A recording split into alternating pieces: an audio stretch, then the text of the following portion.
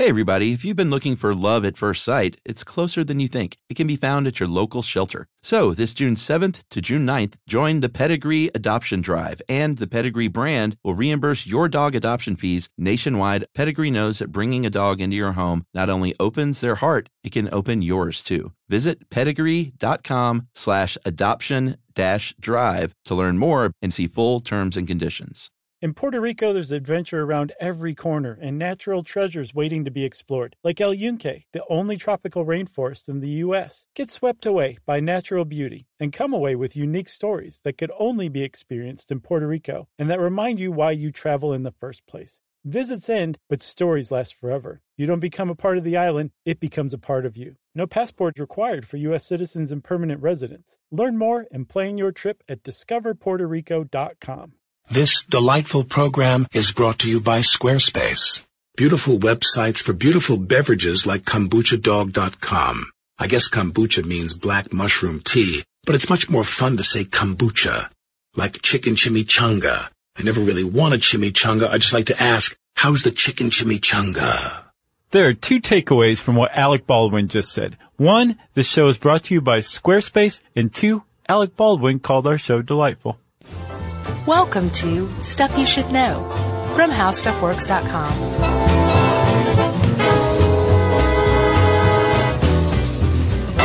Hey, and welcome to the podcast. I'm Josh Clark. There's Charles W. Chuck Bryant. Jerry's over there with post-nasal drip of some sort. And that makes this Stuff You Should Know. It makes this room the infection zone.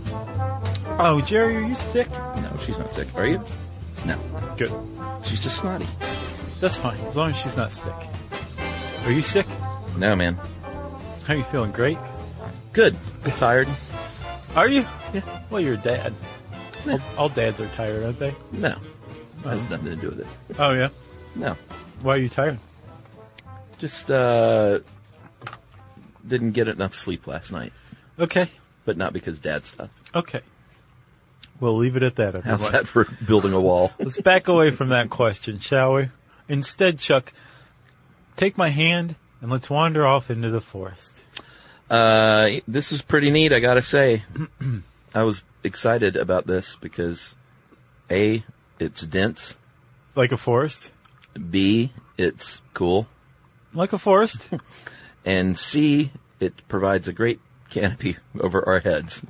It does. A canopy of knowledge. Yeah, I reverse engineered that last one. Oh, you did? Yeah. I was like, man, he is on a roll today. We're gonna get some stuff wrong on this one. I don't know if that's correct. I feel like anytime we tackle something that's in any industry like this, the people in that industry are gonna have way better current information than we will. So I think it's funny because I picked up on the same thing, not just with the industry, but also with the battle over forestry rights. This is a minefield, my friend. It really is, us. because this article was written a number of years back and is very friendly to the forestry industry.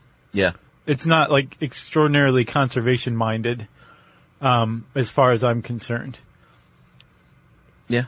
Well, I don't think it had a slant. Drop a bombshell? No, I don't think it had a slant. I saw it as pretty neutral. I don't know, man. Like, But here's how confused I was, and we'll get to this later, but these initiatives and certification programs that we'll get to later, I didn't know, like, which one I should like and not like at the end. I can tell you. Well, save it. Okay, all right. Because I need somebody to tell me what to like and not like. I can tell you. Just save it. All right, I'm saving it. All right. Let's talk about forests in general, Chuck. Yes. Well, let's talk about our country a little bit. The United States. Well, even more. Let's talk about our continent. Okay, North America. That's right. When settlers came over here, there was a lot of trees. There were a lot of trees. Do you remember in our pigeon episode, like the idea that there were so many, what was it, passenger pigeons that died off, that were just driven to extinction because of humans? Yeah. I'm pretty sure it was passenger pigeons. I can't remember. Pigeons. I got confused in the episode about which pigeons Well, it was a very which. confusing thing. Yeah. And they think that ultimately the pigeons had been managed by Native Americans who were wiped out by disease, so that when the first Europeans really came along, they saw tons of pigeons, places overrun with pigeons because there was no one there to hunt anymore, right? Yeah. Same thing with the forest. They think there was so much forest cover that it was because the Native Americans who had managed the forest before Right. had all died off, Right. or largely died off, and then what we thought was just this crazy stretch of forest that had always been there was actually fairly new. Ah. But that's probably not the case. Well, at any rate, way back in the 1600s, about 40% of land north of Mexico was trees. Yeah. Not too bad. No, that's a lot of trees. And trees are great because they give us wood. I mean, they led to, pre-metal, it was all about wood. Yeah. Ships, buildings, houses, wagons. William Harris, who wrote this article, he makes the very smart point that we came and cut down trees and basically built a new nation. Yeah. Certainly a new economy. Several new wood. nations out of wood, definitely. For sure. Like literally out of wood.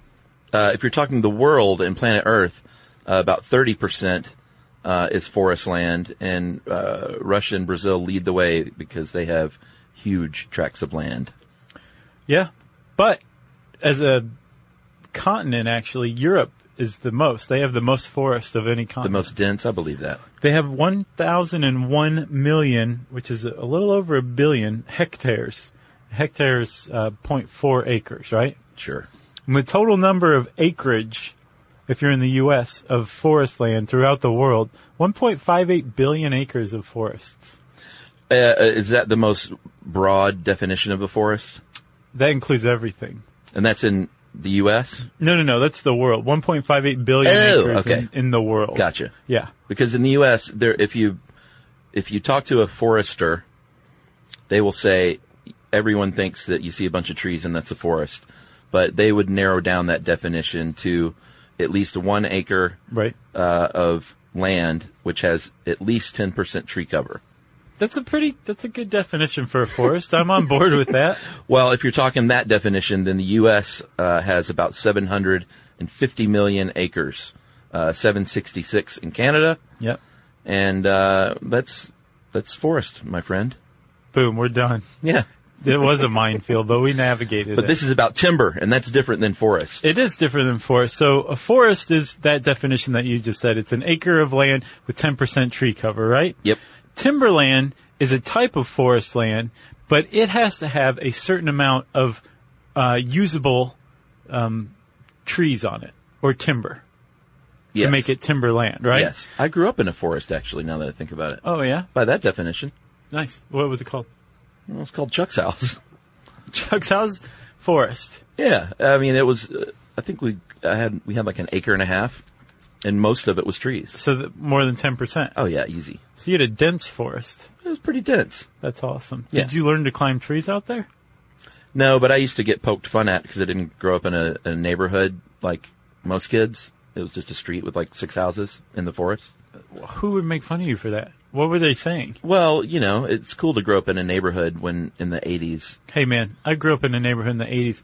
It wasn't that great. I was jealous, man, because everyone else would sneak out at night to then go to their friend's house, and there were swimming pools and tennis courts and Movie community stars. centers, and it was just like me and my brother in woods. But I guess I can see. I got older, and everyone was like, dude, your house is awesome. You live out in the middle of the woods. Yeah, well, plus, you were lucky to have your brother to hang out with. He's a great guy. True. Yeah. Good point. So, I had a door that led out to the back porch when Yeah. I was growing up. It's like there's no sneaking out. I just opened the door and went out from my room Your to the parents outside. were just like, go ahead. Come and go as you please. No, I wasn't supposed to, but Right. there wasn't a lot of sneaking involved. There was opening the door and quietly closing it. You didn't have to. I always wanted to shimmy up a drain pipe to my room. Have you shimmying up? Or down. Down's a lot easier than up. I could have shimmied when I was 10 or 12, though. ain't no shimmying anymore. So people have sent in that Guideposts cover. Is that you? No. Okay. It's just some the other kid from panel. 1984 playing the trumpet. Yeah, I never played the trumpet. And Oh, I I never thought wore that was blue what you blocker sunglasses either. It doesn't look like you, but I was like, No, and it may not have been a 4-piece picture, but I think it was. okay, Someone will find it. I hope so.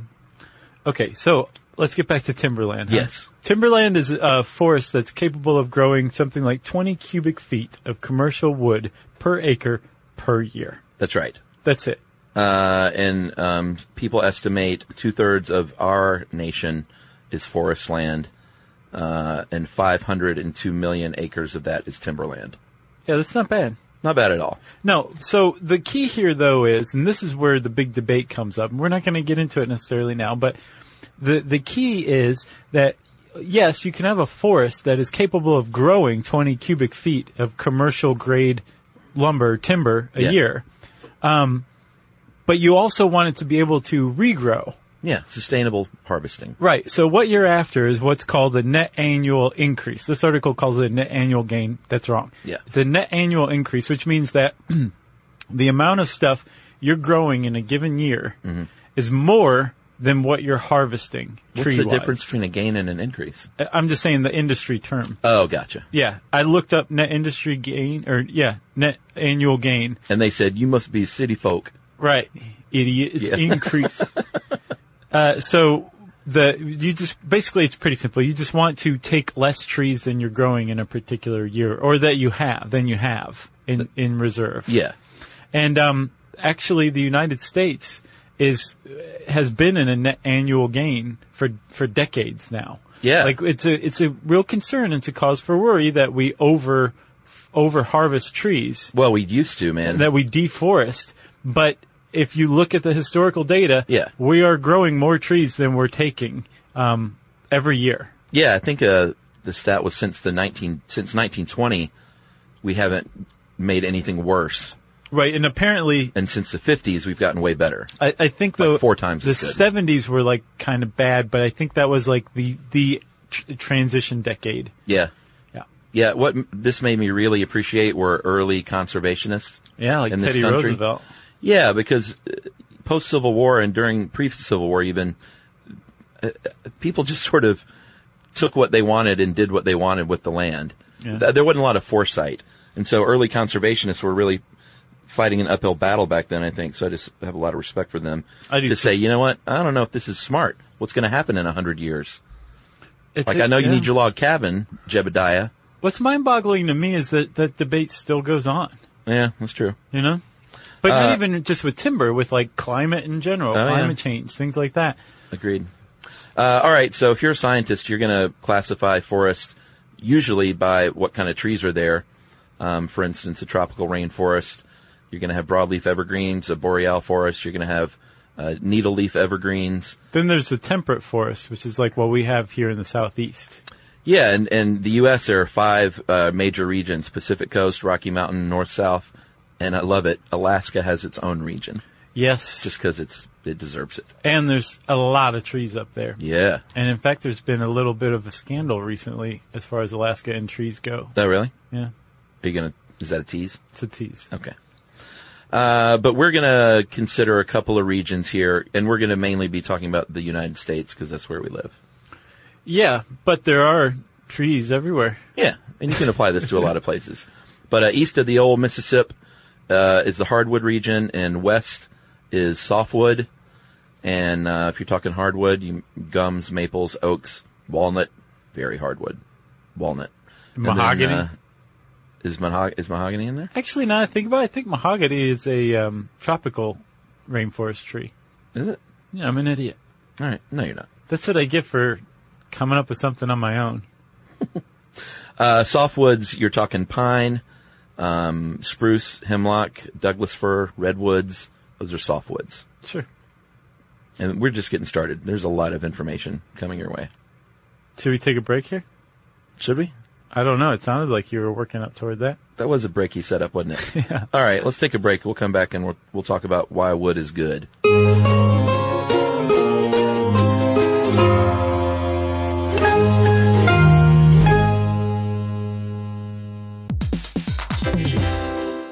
Hey there, are you thirsty? Well, before you take a sip, have you stopped to think about what's in your water? Many conventional bottled waters contain PFAS, harmful substances known as forever chemicals. But you can drink water as clean as nature intended. Richard's Rainwater collects 100% pure, refreshing drops of rain. Yes, it really is rain, everybody. This rain is caught clean before it hits the ground or becomes polluted with pesticides and contaminants commonly found in groundwater. Yep, Richard's Rainwater is naturally pure with no need for harsh chemicals or additives. That means no added fluoride, no chlorine, no forever chemicals, no microplastics, no nothing. And you can enjoy the clean taste of Richard's still rainwater and the long-lasting cold-pressured bubbles of Richard's sparkling rainwater. Just visit richardsrainwater.com to find a retailer near you. That's richardsrainwater.com. And we even have a special offer, don't we, Josh? Yeah, text stuff to 2512928887 and you'll get $2 off a 12-pack case of Richard's Rainwater. Sip the sky.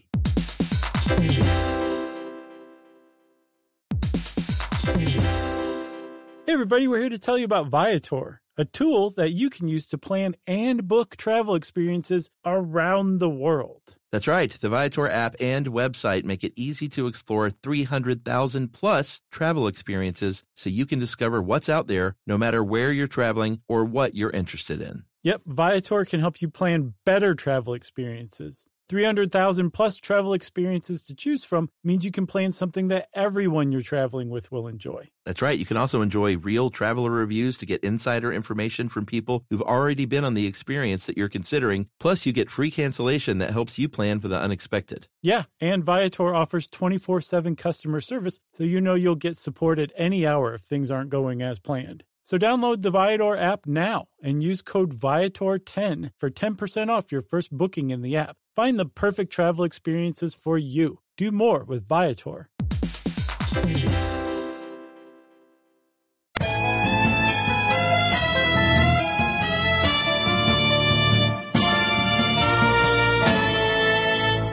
All right. Wood is good because you can use it for lots of stuff, which we'll talk about. And I didn't realize this, that we've been using it for a very long time.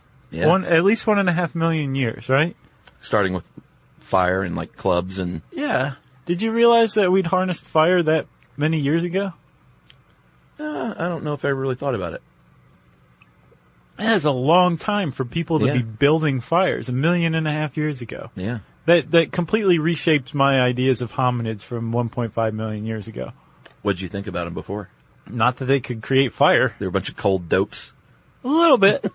Maybe that they just kind of made do with what came their way rather than actually making fire, you know? Yeah. We should do a podcast on the origins of fire. We did do one on fire. Yeah, but I don't think we covered like the first fires, did we? Or did we? Probably not. Yeah. I think I've since seen Quest for Fire, which we've talked about. Oh, yeah. Good movie. I kind of want to talk about my favorite part, but this is a family podcast, so I won't. Yeah, it's pretty brutal in a lot of ways, isn't it? Yeah. All right, so why is wood good?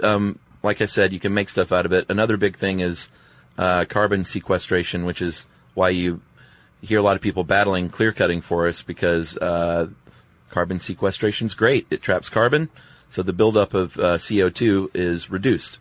Yeah, as a matter of fact, trees account for 70% of the organic carbon locked in the earth. Yeah, that's why that canopy is important. Right. They also provide habitats for all our animals and birds and insects and all the plants and good things that we love. And the hydrologic cycle. So a forest will help soak up rainfall and filter the water as it becomes groundwater. All very important stuff. Yeah, if you like drinking water, you can thank trees for helping keep the soil in tip-top shape to filter out all that nasty stuff. Yeah. So, yes, forests are extraordinarily important, right? Wood is good.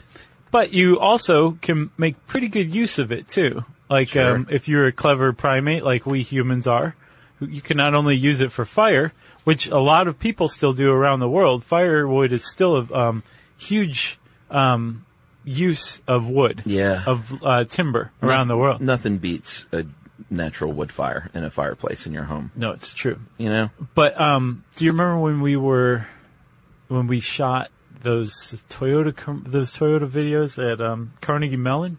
Oh, yeah. And one of the innovation things was like a filter, like an easy, cheap, portable filter for cooking fires. Yeah. Indoor cooking fires. I remember that. Because that was a big problem. People were like using wood fires to cook with, but they were doing it indoors and like suffering all sorts of lung problems. Yeah, and that still happens in, non-industrialized nations. Yes. Is that what we call things? It says it's the primary fuel for cooking and heating in developing countries. Right. Non-industrialized, I think that's even better. All right, so here in the U.S., though, and in a lot of countries these days, only 7% of timber is used for, I guess, heating and cooking. Yeah, and there's a big push against even that 7% too. Really? Yeah, it's just such a. I agree with you. I love That having a fire's fireplace. nice, but it's wasteful? Yes, Okay. Well, I don't have a working fireplace, so I just like them. you just like the idea of it. Well, I want one, but I have one of those old, houses from the 1930s that it's expensive to get it retrofitted. Have you ever gotten an estimate on it? Yeah, I need chimney work. I need a bigger firebox. They said something like $8 or $10,000. The guy tried to talk me out of it. Yeah, The dude, I was like, you don't want to make money? yeah. It's like, I want a fire. And you're like, oh, I don't know, it's pretty expensive. I wouldn't. It's like, all right. It's wasteful. So 7% goes toward that. Lumber, which we'll get to in a minute, is about 53% in the U.S. of timber. Yeah, and most of that goes to new house construction, it turns out. Oh, really? Mm-hmm. That makes sense. Pulp and paper are 32%, and then composites like plywood and veneer are the other 7%. Right. Although I think we're missing 1 percentage point, aren't we? Or are we? Yeah. I wonder what that is. It's the mystery percent. The mystery percent. God knows what they're doing to that 1% of wood. All right, so I said the word lumber, and lumber isn't just cut wood. No, just like timberland isn't just forest. Yeah, No, forest isn't just timberland. right. Lumber is actually a specific thing. It is wood that is squared or rectangular. So when you go to the hardware store and you see all the 2x4s and 2x6s and all Right. that stuff, that is lumber because If it is you- square. If you point to a round post, and go, give me 3 of the lumbers. They'll say, boy, where'd you come from? Yeah, you're wrong on a couple of points here. So that's called roundwood, actually. Yeah. That doesn't, that's not included in lumber. That's a little nitpicky if you're outside the industry, I think. I agree with you Yeah. wholehearted. But, If someone points that out, then, I don't know, punch them in the face with a 2x4. right, that's not lumber, that's roundwood. Remember, Hacksaw Jim Duggan? Didn't he attack people with a 2x4 in the WWF? I didn't watch a ton of wrestling. I'm pretty sure he had Did he? like a 2x4. That makes sense. It's violent. Construction, it's about a 50-50 split with lumber in the U.S. About half goes to construction, and about half goes to pallets, crates, and furniture. Yeah, dude. No, I didn't know it would be that high. I read an extraordinarily interesting article on the pallet trade.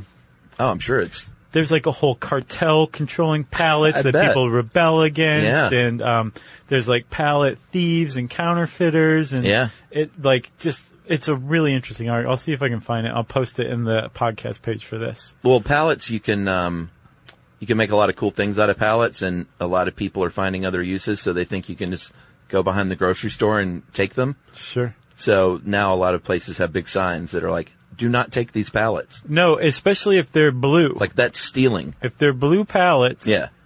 you can get the place where you stole them from sued Yeah, that's the saying, if the pallet is blue, it's not for you. because you'll get sued. That's right.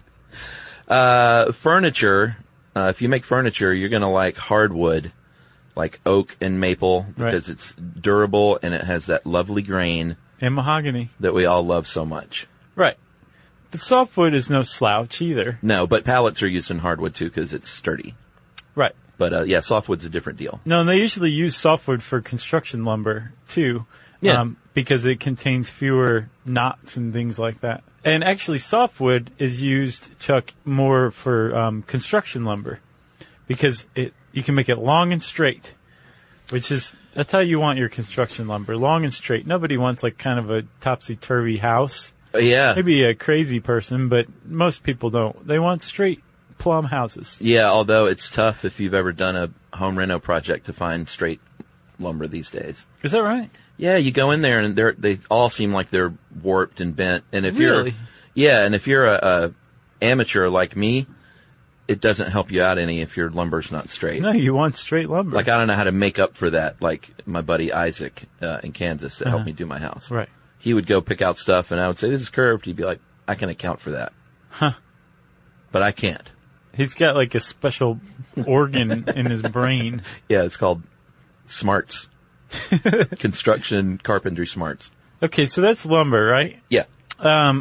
You can also make paper out of wood. Yeah. This might be the fact of the podcast. You ready for this? Yeah.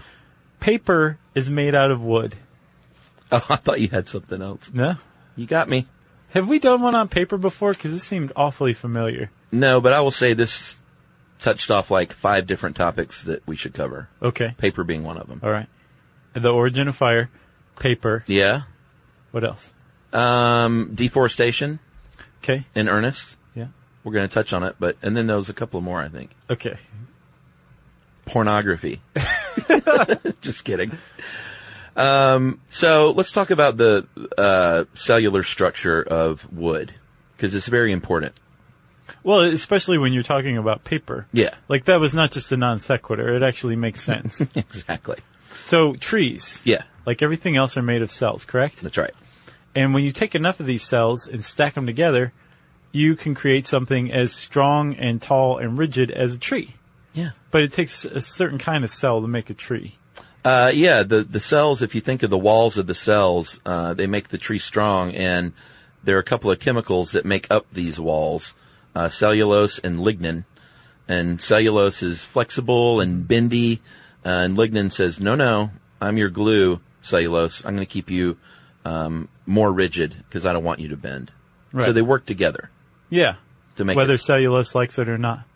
Yeah, I always wondered about that. It has to go along with it. It's like, I wanted to bend, lignin. Get out of my face. Right. Lignin's like, no. No coloring outside the lines. So if you separate those things, which we've been doing for a long time now, you can get those cellulose fibers and actually make something called pulp, which will eventually make paper. Right. And you can form it into a mat, press and dry it, and bleach it and turn it into paper, like you said. You can also make other stuff, too. Technically, fiberboard, you know, the stuff that they use to put on the backs of dressers and things these days? Crud. Yeah? That's actually made from paper pulp. Yeah, Or MDF. wood pulp, I should say.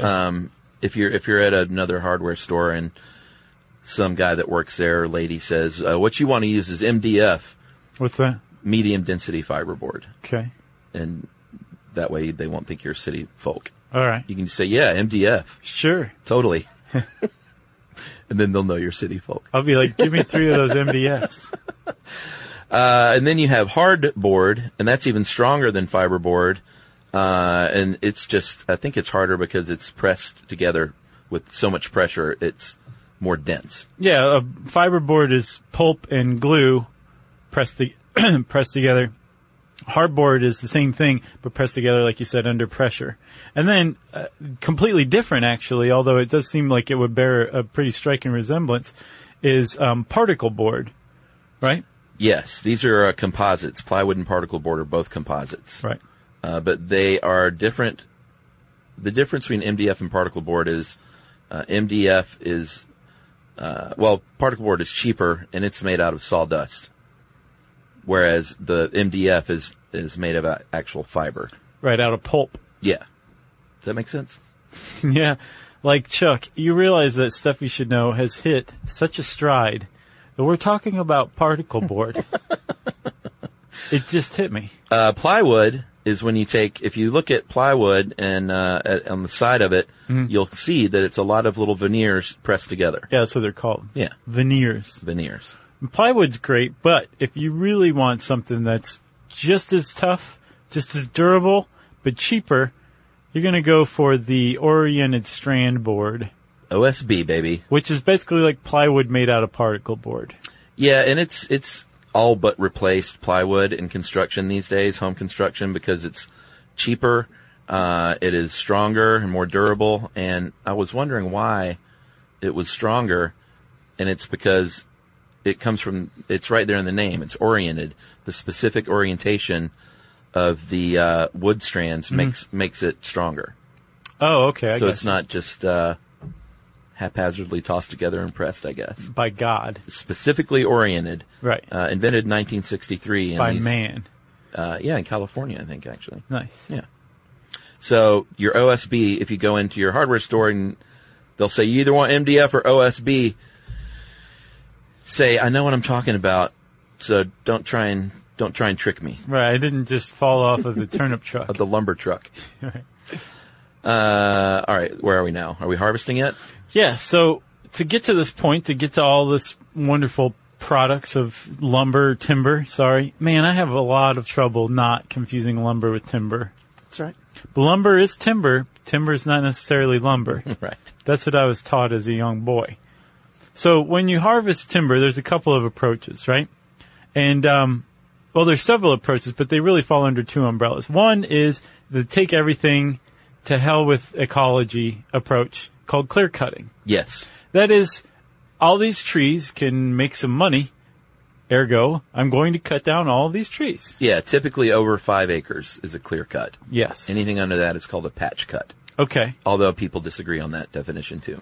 But the suggestion is that under 5 acres, an area that small could recover being effectively clear cut? I'm not sure it has to do with recovery. Oh, it has to do with the amount of money you made? I don't know. I'm not sure. All right. Well, with clear cutting, you just go in and you cut down everything. It's pretty straightforward, really. It takes slightly more thought to come up with a good, what's called a silviculture approach.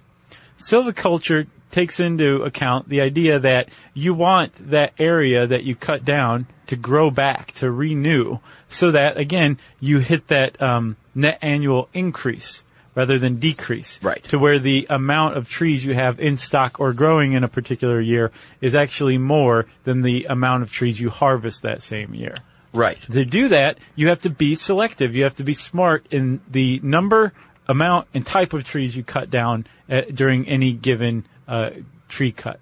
Yeah, with clear cutting, when you hear that, you would just think, like, why would anyone argue that that's a good idea? Yeah. But people do. It's very controversial. If you're in the timber industry, yeah. Forestry industry. You can say, you will think in good confidence that you can say that clear cutting is fine if you do it the right way. I don't get that. Yeah, they said that there are 7 conditions, that if you meet them, then it's actually better. That sounds like propaganda. Do you want me to read the 7 conditions? Yes, I do, because I'm interested. When regenerating tree species that need full sunlight to stimulate seed sprouting and seedling growth. When dealing with sparse or exposed shallow-rooted trees that are in danger of being damaged by wind. When trying to produce an even-aged stand. And a stand, I found, is a group of trees that are the same species, age, and condition that you can manage as a unit. That's a stand of trees. Okay. When regenerating stands of tree species that are dependent on wind-blown seed, root suckers or cones that need fire to drop seed. When faced with salvaging over mature stands or stands killed by insects, disease, or fire. When converting to another tree species by planting or seeding. And finally, to provide habitat for wildlife species that require edge, new ground, and high-density, even-age stands. I couldn't make sense out of any of that. Well, one of it really stuck out to me, and it was that it for when you're cutting down an entire area that's been hit by pests or disease. That one makes sense to me, especially if you're trying to contain an epidemic. Yeah. Sure, clear cut. That makes sense. Everything else, I mean, there's some logic to it. At least it's not just total madness. Yeah, opponents to clear cutting will say it increases soil erosion, water degradation, increases silt in streams and rivers. Aesthetics is the main reason that most people are opposed to it. Yeah. Or that many people are. Sure. Is that it just looks like a wasteland. Right. Well, the problem is also with clear cutting, it sets the stage for invasive species of, say, like fast-growing weeds to overcome seedlings. Yeah. And it keeps the forest from regenerating. Yeah. So, therefore, clear cutting, most people, I guess, except for the people who came up with those 7 conditions, tend to believe that it's an unsustainable method of harvesting timber. Right. A more sustainable method is shelter wood cutting. That's a type of silviculture. Yeah, and that's when they use partial cuttings over time. We're talking over 10 or 20 years, only 2 to 4 harvests, where things can naturally regenerate during that time frame. Right. That sounds like a good idea. It is. There's also seed tree harvesting, and then selection harvesting, which is where you basically go in and say, this tree that tree. Yeah, that are more marketable. But opponents or proponents of clear cutting say that's worse. I don't know why though. I can see. I can see what they're saying. I mean, like, think about it. Like, you're maybe like artificially taking all the good selecting. trees. Yeah. And you're disrupting the balance or the ecology of the forest by saying, just these great oaks. Leave all these other crummy elms. Yeah. But the thing is you're also affecting the ecology by cutting down everything. Yeah. The ecosystem. I would like to hear from someone that really knows their stuff, that is a proponent of clear cutting, to explain it better to me than the internet did. Please do. All right. So when you do use any kind of silvicultural technique, and you're not just clear cutting, you have to go through the forest and figure out what trees you're going to take. A lot of times, and even with clear cutting, they will leave trees that are, say, 6 inches in diameter or less in size. They're too young. It's like how you leave fawns when you're deer hunting. Yeah. It's the exact same thing. I love the name of that process when determining and surveying the land to work it all out. It's called cruising. It is. I'm going to go cruise the forest. Right. Everybody, drives around the forest with the pack of cigarettes rolled up in their shirt sleeves. Next comes felling. And I got confused with tree felling on the correct way, so I put a little post on Facebook. And I had a guy named Gabriel Fribley who worked as a Forest Service fire and fuel management dude. Mm-hmm. And he said, I've cut hundreds, if not thousands, of trees. So you want to hear what he says? Yeah. Because we would screw it up, I guarantee it. Okay. Are you about to say that you know better than this guy? I don't know better than this guy, but this article was definitely wrong from everything I found. Yeah, that's exactly why I asked. He said terminology changes depending on where you are and who you're talking to. There are a number of different ways to do so, but the safest and most common is to cut a wedge out of a tree, measuring about a third of the diameter of the tree in the direction you want the tree to fall. That's where I would just stop. Yeah, my brain just shut down. Yeah. Cutting this wedge will require 2 cuts, a flat cut and then a sloping cut that meets the flat cut and frees the wedge. The combination of these 2 cuts is commonly called the face cut. Okay, so then that is on the side of the tree in the direction it's going to fall. Correct. And it's like a triangle. Yes. With the bottom cut is 90 degrees, the top cut is 45 degrees. I think so. Okay. The wedge acts as a hinge, so the tree falls in a safe, controlled manner. Then there's the third cut, most commonly called the back cut, which is a straight cut in the opposite side of the tree, about halfway through the diameter of the tree, maybe a little more. And that's about 2 inches above the bottom cut on the other side. Okay. From what I saw. And he said, ideally you want to leave 20% of the diameter of the tree intact between the back cut and the wedge, and that's called holding wood. And I think he said holding wood is just what it sounds like. It holds the tree together to make, like, it's not coming down on your head, basically. Mm-hmm. It holds it together till you're ready. And he said if you've done these 2 correctly, 3 actually, you should be able to simply push the tree over with your hands. Wow. Or drive a wedge into the back to bring the tree down. I'll bet that's pretty awesome to push a huge tree down with your hands. And yell timber? Yeah. So thank you to Gabriel Fribley. Yeah, thanks, Gabriel. And for firefighting forest fires. Yeah, that's pretty neat. Or starting them. Oh, come on. No, the Forestry Service does controlled burns. Oh, yeah, I thought you meant because there have been cases where they've found arson and it was actually a fireman. Or his mother. Firefighter. Do you remember that?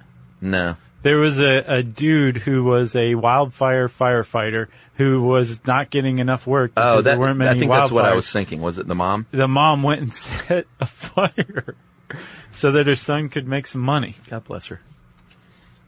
Not really, but the mom that just wants to take care of business for her son. Right. That's nice. So, Chuck, you've gone through, you've cut a bunch of trees. Yep. The first thing the loggers do is they hop all over the trees and go hip, hip, hip, hip, and they cut all the limbs off. Yes. Right? That's called bucking. Yep. And then once you've got the tree bucked, you cut it into huge logs. Yep. From top to bottom. And then you tie the logs up or you chain them to a tractor and you skid them along a skidding trail. That's right. To what's called the landing area. All right. And they pre-plan these skidding trails. Yeah, this is very important. It's not just willy-nilly, because they are trying to protect the forest at the same time. Yeah, because if you have a bunch of tractors driving out with lots and lots of heavy logs, heavy logs attached to them, you're going to compact the soil. Like this was a tree 10 minutes ago. Right. Now it's a log. Yes, huge logs. And so if you're going to compact some area of soil, you might as well just compact the same area of soil rather than a bunch of areas of soil so that the rest of the forest can stay healthy. And when you get to the landing area, these logs are going to be basically graded and sorted. And some of them are either going to be sent straight to the pulp mills to be created into paper. Those are cruddier logs, generally. Right. Or fiberboard or something like that. And then others may be sent, and the higher grade stuff will probably be sent to sawmills. Right. Or concentration yards. Right. Which are basically the second stage of these landing areas where these people say, we're going to put all this specific species of trees over here. Yeah. Because this one sawmill likes only oaks, so we're going to send them their oaks. Right. So either the landing area goes directly to sawmill, or there's that extra step of the concentration yard in there. Yeah, and if this sounds dangerous, it is. And depending on what year you're looking at, logging is either the one or two, aside from commercial fishing, most dangerous job in the United States, at least. Either way, you can find documentary television shows about these professions on Discovery Channel. That's right. Check your local listing. And other channels. This past year, I think it was commercial fishing. Airline pilot was number 3. I find that very unnerving. Yeah, right? Yeah. That's what I thought. I thought planes didn't crash much. What's up with that? I don't know. Well, my fear of flying just came back. Farmers and ranchers are 4, in case you're wondering. Mining machine operator. Then roofers, sanitation collectors, which I thought was interesting. Are you sure it's not like military jet pilot? Dude, soldier wasn't even listed in the top 10. An airline pilot. But, like I said, I think they go by deaths in that previous year. I don't care. So it probably depends on if we're at war or, Okay, but airline pilot was still in there. It was, dude. And then truckers and industrial machinists. Especially ice road truckers. Probably. Yeah, for real. I'm sure among truckers that they probably have the higher mortality rate. Well, you were shilling for Discovery. I think that was on History. Oh, okay. You're shilling more for Discovery now than when they owned us, which is weird. It is weird. What do you think Podcaster is? Podcaster, pretty cushy, unless apparently you're on a commercial airline. Like a 1 in 10 million chance of death? Yes. If you're a podcaster? An on-the-job death? We could figure that out if we knew what math was. I'm trying to think if, how we would die from doing this. Flying somewhere to do a live podcast, probably. Right. I would say if somebody locked the door and Jerry started a fire in here, right, then we could probably die from podcasting. Or actually, in our case, it would be if Jerry finally snaps and just murders us both. I don't know. I think we could fend Jerry off. So, Chuck, once this stuff hits the sawmill, we'll go there. We already kind of hit the pulp mill. Yeah. Which stink, by the way. One of the foulest smells on earth is Are those, paper can I just say egg fart? No, way worse than that. Oh, I thought it was like that real sulfury smell, no? That's well water down in Florida. Okay. This is it's its own smell. All right. You've surely smelled it before. You ever been to a chicken farm? Okay, you're right. That's not funny that either. might be the worst smell of all. Didn't you used to work on chicken farms doing software or something? Yeah. Not on farms. Oh, okay. But other people in our company would go to the farms and teach them how to use the software. It smells so bad. Which is, imagine that job, going, teaching these, people that have been literally counting chicken heads for their entire life, teach them how to use the computer to do it. Yeah. They were not receptive many times. Talk about hunting and pecking. Yeah, there was a lot of hunting and pecking. So, at the sawmill, right? Yeah. When you're cutting up, when you get a bunch of logs, you're like, these are some good logs. Yeah. But I can't do much with this bark. You can use mulch, that kind of thing. Sure. And actually, bark, I didn't realize this. Bark represents basically one of 2 organs of the tree. Yeah. There's actually 3. Should we talk about the inside of a tree a little bit? Yeah, I thought this was interesting. Yeah, me too.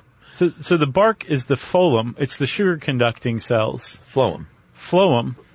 And basically it just provides energy. It transfers energy throughout the tree. Yeah, it's like the internal piping. Part of it is the phloem. Yeah. Yeah. And there's that one Bugs Bunny song it makes. Like, that Bugs Bunny assembly line song? Oh, yeah. Remember the Totally. Powerhouse?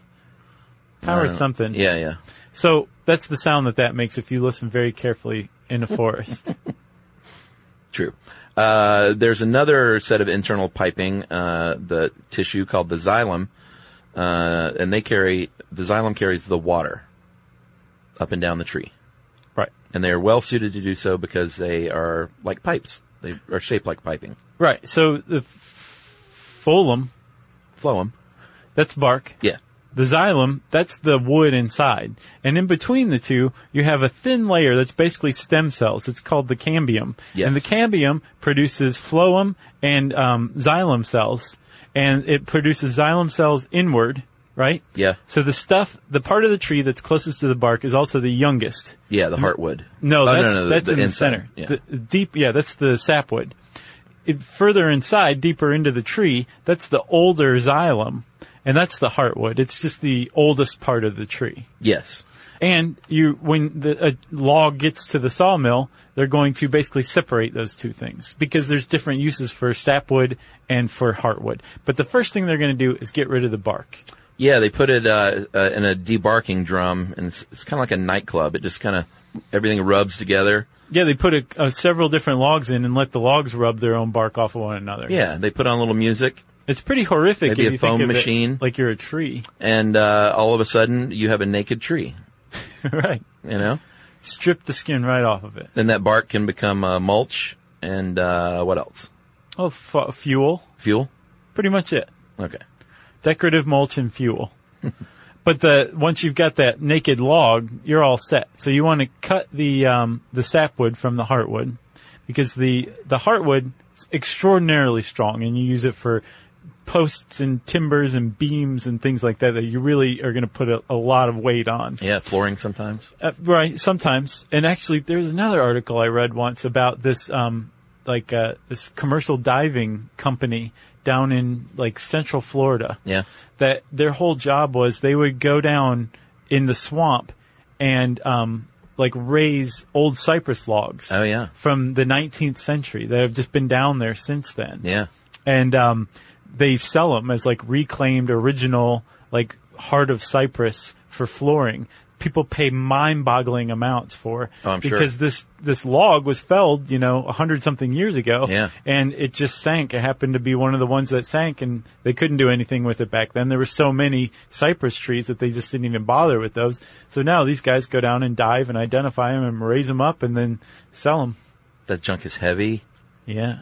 And actually, that perfect time to mention my buddy Jason from Damcaster Guitars. Uh-huh. He built me a custom Telecaster replica, Nice. and they use old wood from a dam in Georgia that had been underwater for 100 years. That's really cool. And this thing it's the heaviest guitar. It's beautiful, but it's tough on my back. Is it? Yeah. Is it worth it though? Yeah, man, it's gorgeous. And the wood they get is really just heavy and dense and gorgeous wood.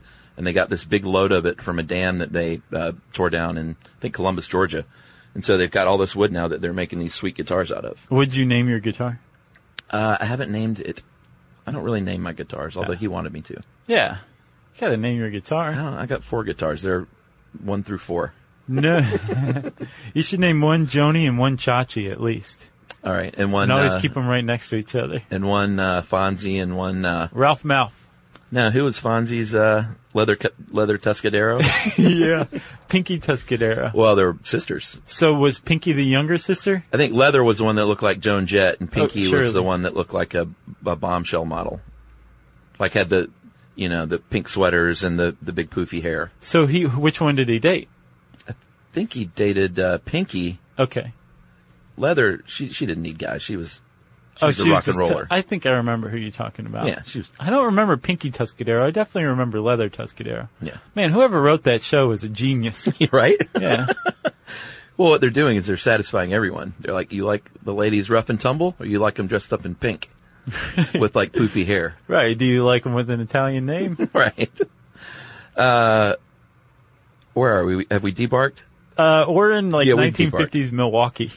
Right. Yes, we have debarked to answer your question. Okay, so we've debarked. You got a naked log. If it's going to be paper, it's going to go to a chipper, which cuts the log into little squares, about 2 inches by a quarter of an inch thick. And they're going to mix those chips up with chemicals and stuff. They're going to put it in a digester. It's a big pressure cooker, and that is what separates that cellulose from the lignin that we talked about earlier to get your pulp. Yeah. Just want to get that lignin out of there. Yeah, and it's wet, it's fibrous. They bleach it to the proper shade, mix it with water again, form it into big mats, and then press them under these incredible rollers to press out all that water. Right. And then there you go. You've got what will be paper. Right, and if you're making lumber, you send your log to the Scooby-Doo head rig is what it's called. Yeah, man, those things are awesome. The thing that people are always tied on going toward. Oh, yeah, sort of. And just cuts the log in half, or it cuts the edges off and maybe like just cuts out the heart. Yeah, just sort of roughs it out. Right, and then you have a couple of other types of saws. There's a trimmer that squares the ends, and before that you have an edger, which creates the edges for your lumber. Yeah. And then, of course, there's a whole other process involved in making roundwood, aka posts, which are not lumber. Evidently. Your heartwood is going to be older, obviously, because you know how you can tell a tree by the rings, those inner rings that we talked about, right. The xylem. Right, and as the cambium is creating more xylem cells, they're going on the outside of the heartwood. Yeah. And the tree is growing outward. And there's going to be more knots in that heartwood, too, from branches past. It's sturdier, but a lot of people would also be like, I don't want to see knots. So they're not going to use it for things or like, I do want to see knots. Yeah. Depending on what you're doing. Sickos. Like a good knot in the right place. For instance, my guitar has a beautiful knot in the center of the back that's just gorgeous. Joni? No, that, I would call this one Pinky Tuscadero, I think. Okay, so that's Pinky Tuscadero. Or no, maybe Leather Tuscadero. Leather Tuscadero. Yeah. But I actually looked up knots. I was like, wait, what is a knot? Not even thinking. Well, of course, it's just a former branch. Oh, I didn't think about that either. Yeah, it's either a branch base or a branch bud that never happened. Huh. Do you know, not only did I not think that that's what a knot was, I didn't even think what a knot was. Yeah. All right, and the last part of that process is you got to dry the stuff out. So you stack it up, sort it out, and you dry it in a kiln. Correct? Yeah. All right. Just like you made something out of clay. Should we take a break? Yeah, let's take a break, man. And then we'll take it home.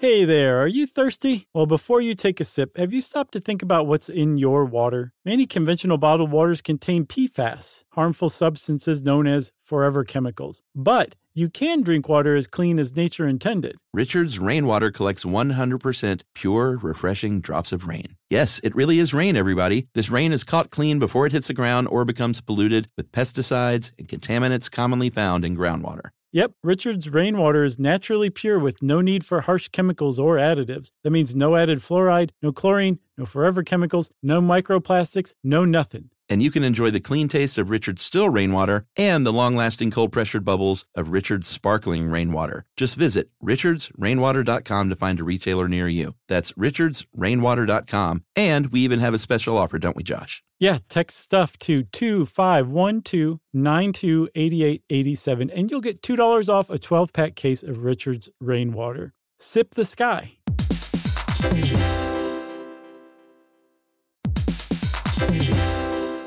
You know, true love is always being excited from the first moment you see one another, and every time after that. It's taking long walks together in the summer, or gazing longingly into each other's eyes, and watching their tail wag when they chase a squirrel in the yard.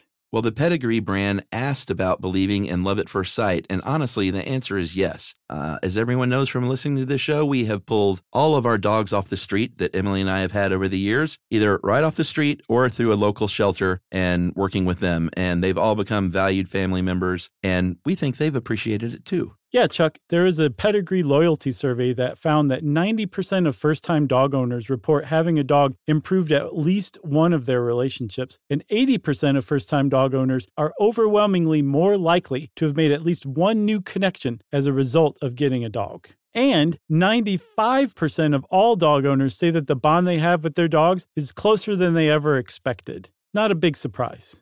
That's true. We all know that adopting a dog can lead to a lifetime meaningful connection, and real love can exist between a pet and a pet parent. You got that straight.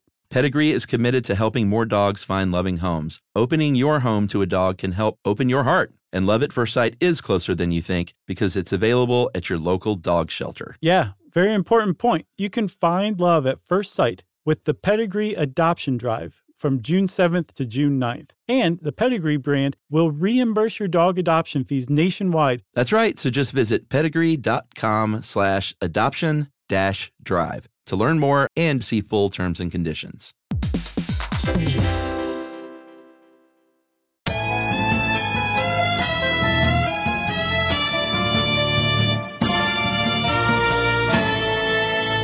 So, Chuck, you kind of mentioned like early conservation folks that you were in awe of. John Muir, Teddy Roosevelt. Yeah, John Muir was cool weirdo. Yeah. And these people, they reacted to this rampant deforestation that was going on. Like, there was a significant amount of logging that happened between the 17th century and the mid-19th century. Yeah, right? up to 30% of the original forest land by the end of the Civil War was gone. Yeah, and we're talking about 1 billion acres. Wow.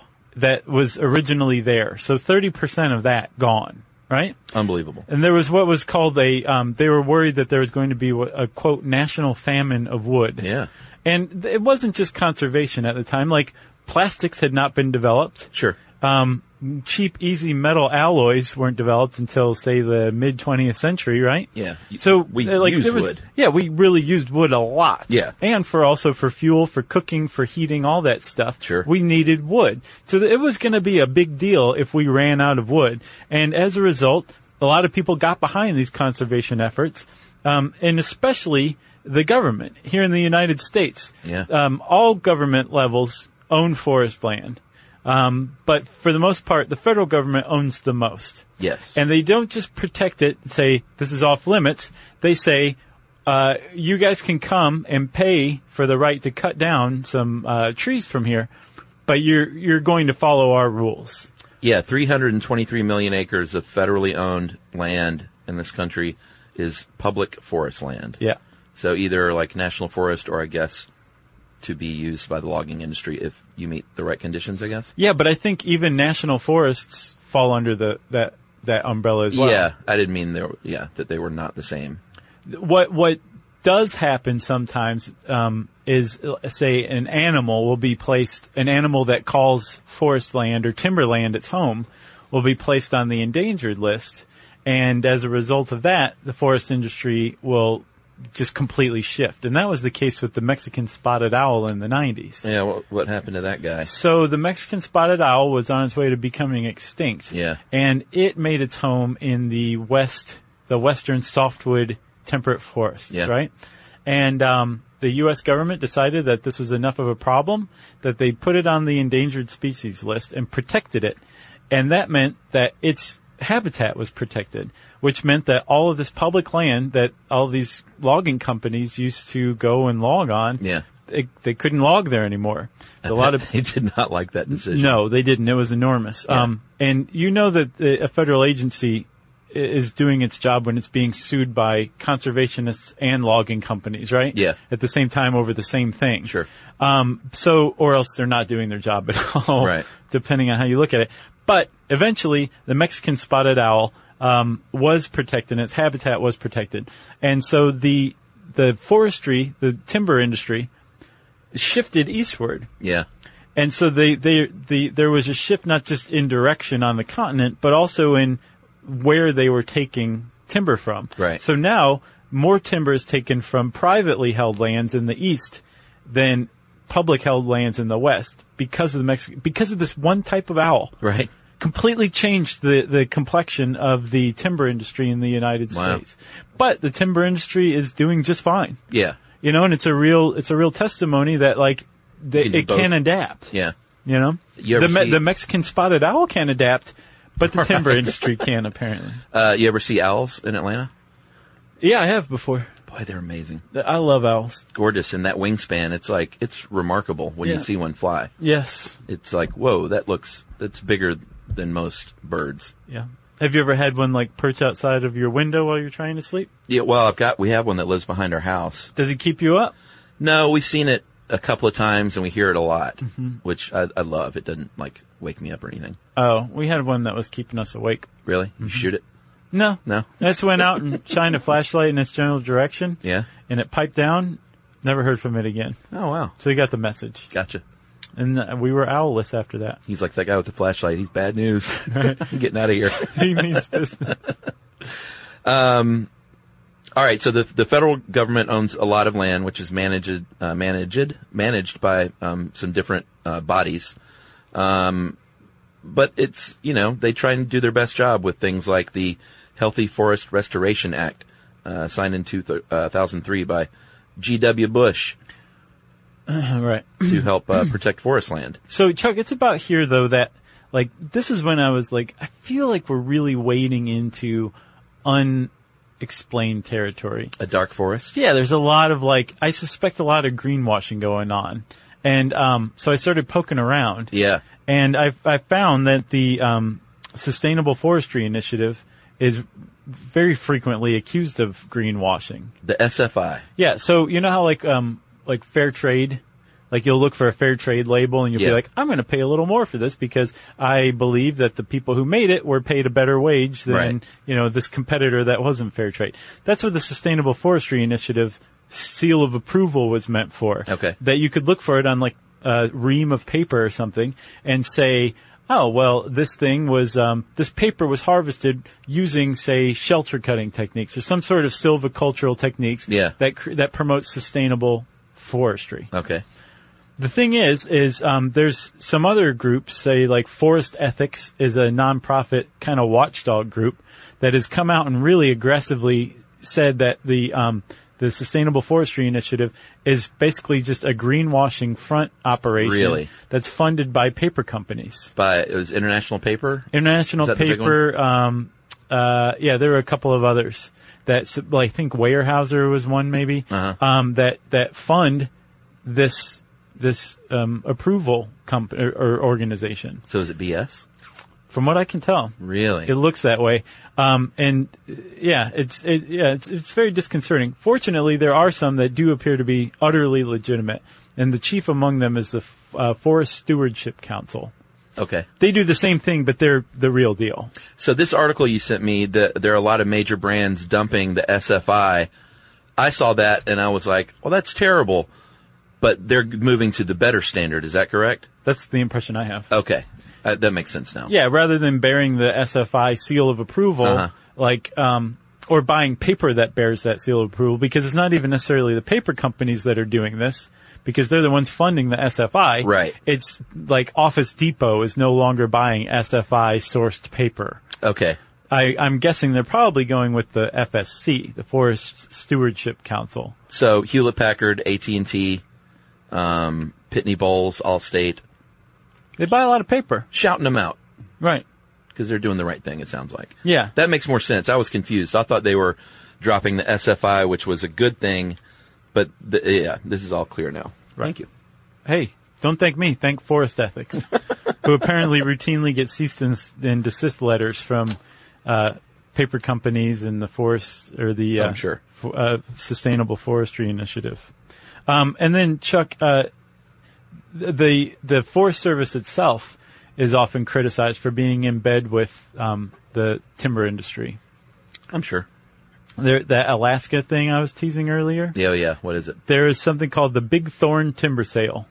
6,000 acres, 6,200 acres of 700-year-old forest in the Tongass in southern Alaska, up for sale for clear cutting. Wow. Clear cutting. And the problem is It's like an old-growth forest. yes, it is. That's exactly right. The problem is not just that people are worried that the forest won't recover, but that this forest is also used by other industries like fishing industry, Right. Tourism industry. Yeah. These people are like, we're using this acreage, can't just come in and cut it down. Right. Here's a couple of lawsuits to stop that sale, and I guess a federal judge in 2015, I think March, ruled, no, go ahead. You're Really? well within your rights. Wow. Maybe disgusting, but go ahead and sell 6,200 acres of old-growth forest in Alaska for clear cutting. With the presumption that it will go to a logging company. Yes. You know, it'd be great. As if like, I don't know, Warren Buffett bought it. Right. Said, I'm going to build a small house in the middle of it, and that's it. That guy should wear a cape.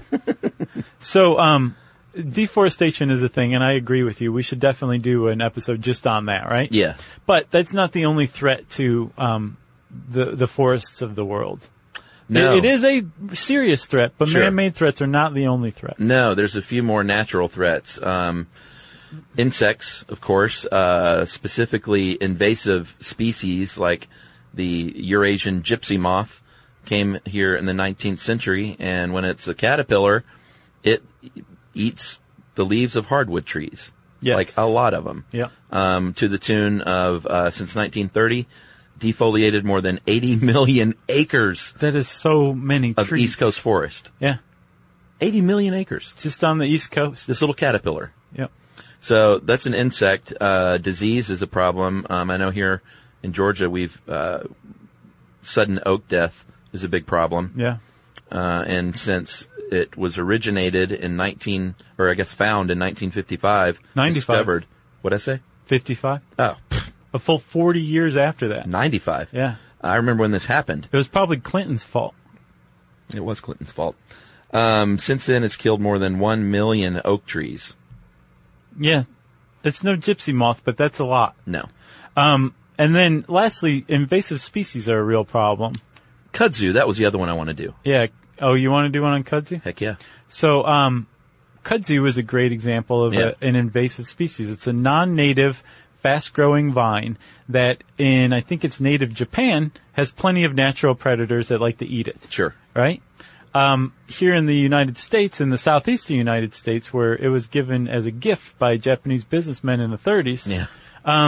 it doesn't have any natural predators, and it just grows like crazy. Oh, yeah. And the problem is it grows up and over trees and creates its own, it uses the tree's structure and then creates its own canopy around it. It Amazing. basically creates a Dyson sphere. Yeah. Around a tree. Yeah. But it's a reverse Dyson sphere. Right. It's accepting the sun from the outside rather than harvesting it from the inside.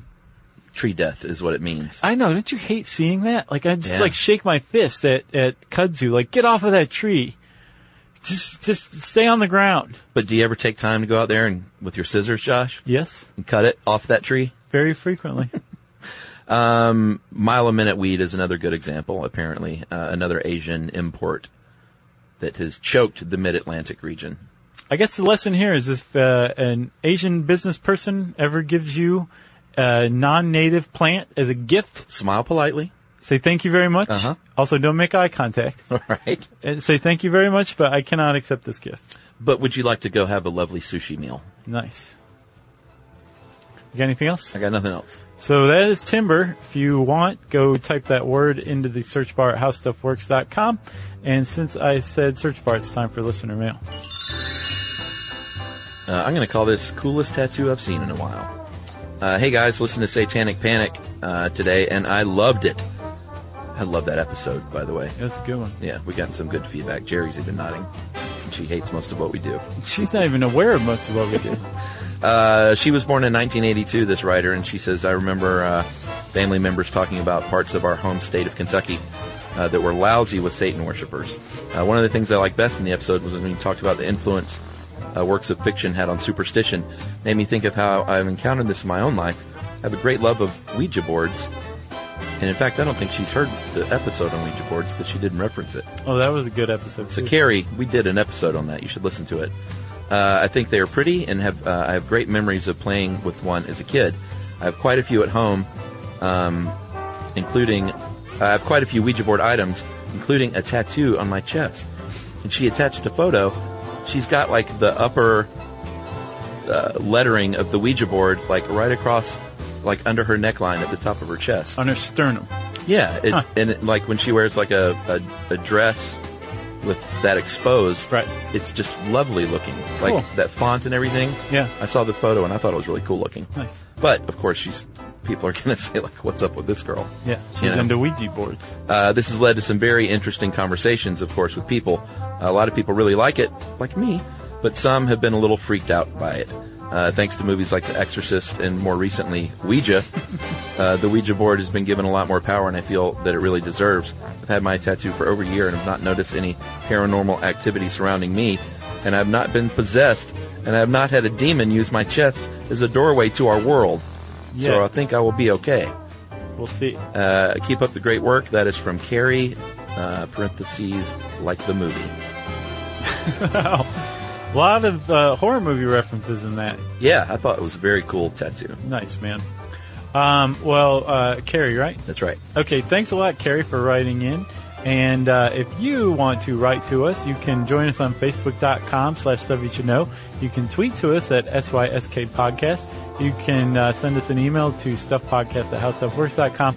And as always, join us at our home on the web, StuffYouShouldKnow.com.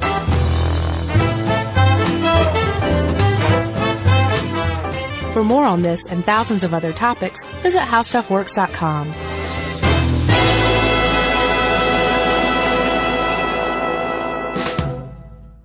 Are you thirsty? Well, Richard's rainwater is caught clean before it even hits the ground. Rain is naturally pure, so there's no need for harsh chemicals or additives. Richard's rainwater contains no chlorine, no forever chemicals, no microplastics, no nothing. Enjoy the smooth, clean taste of still rainwater or the cold-pressured bubbles of sparkling rainwater. Just visit richardsrainwater.com to find a retailer near you. That's richardsrainwater.com. And for a coupon, text STUFF to 251-292-8887 and receive $2 off a 12-pack case of Richard's Rainwater. Hey everybody, if you've been looking for love at first sight, it's closer than you think. It can be found at your local shelter. So this June 7th to June 9th, join the Pedigree Adoption Drive, and the Pedigree brand will reimburse your dog adoption fees nationwide. Pedigree knows that bringing a dog into your home not only opens their heart, it can open yours too. Visit pedigree.com/adoption-drive to learn more and see full terms and conditions.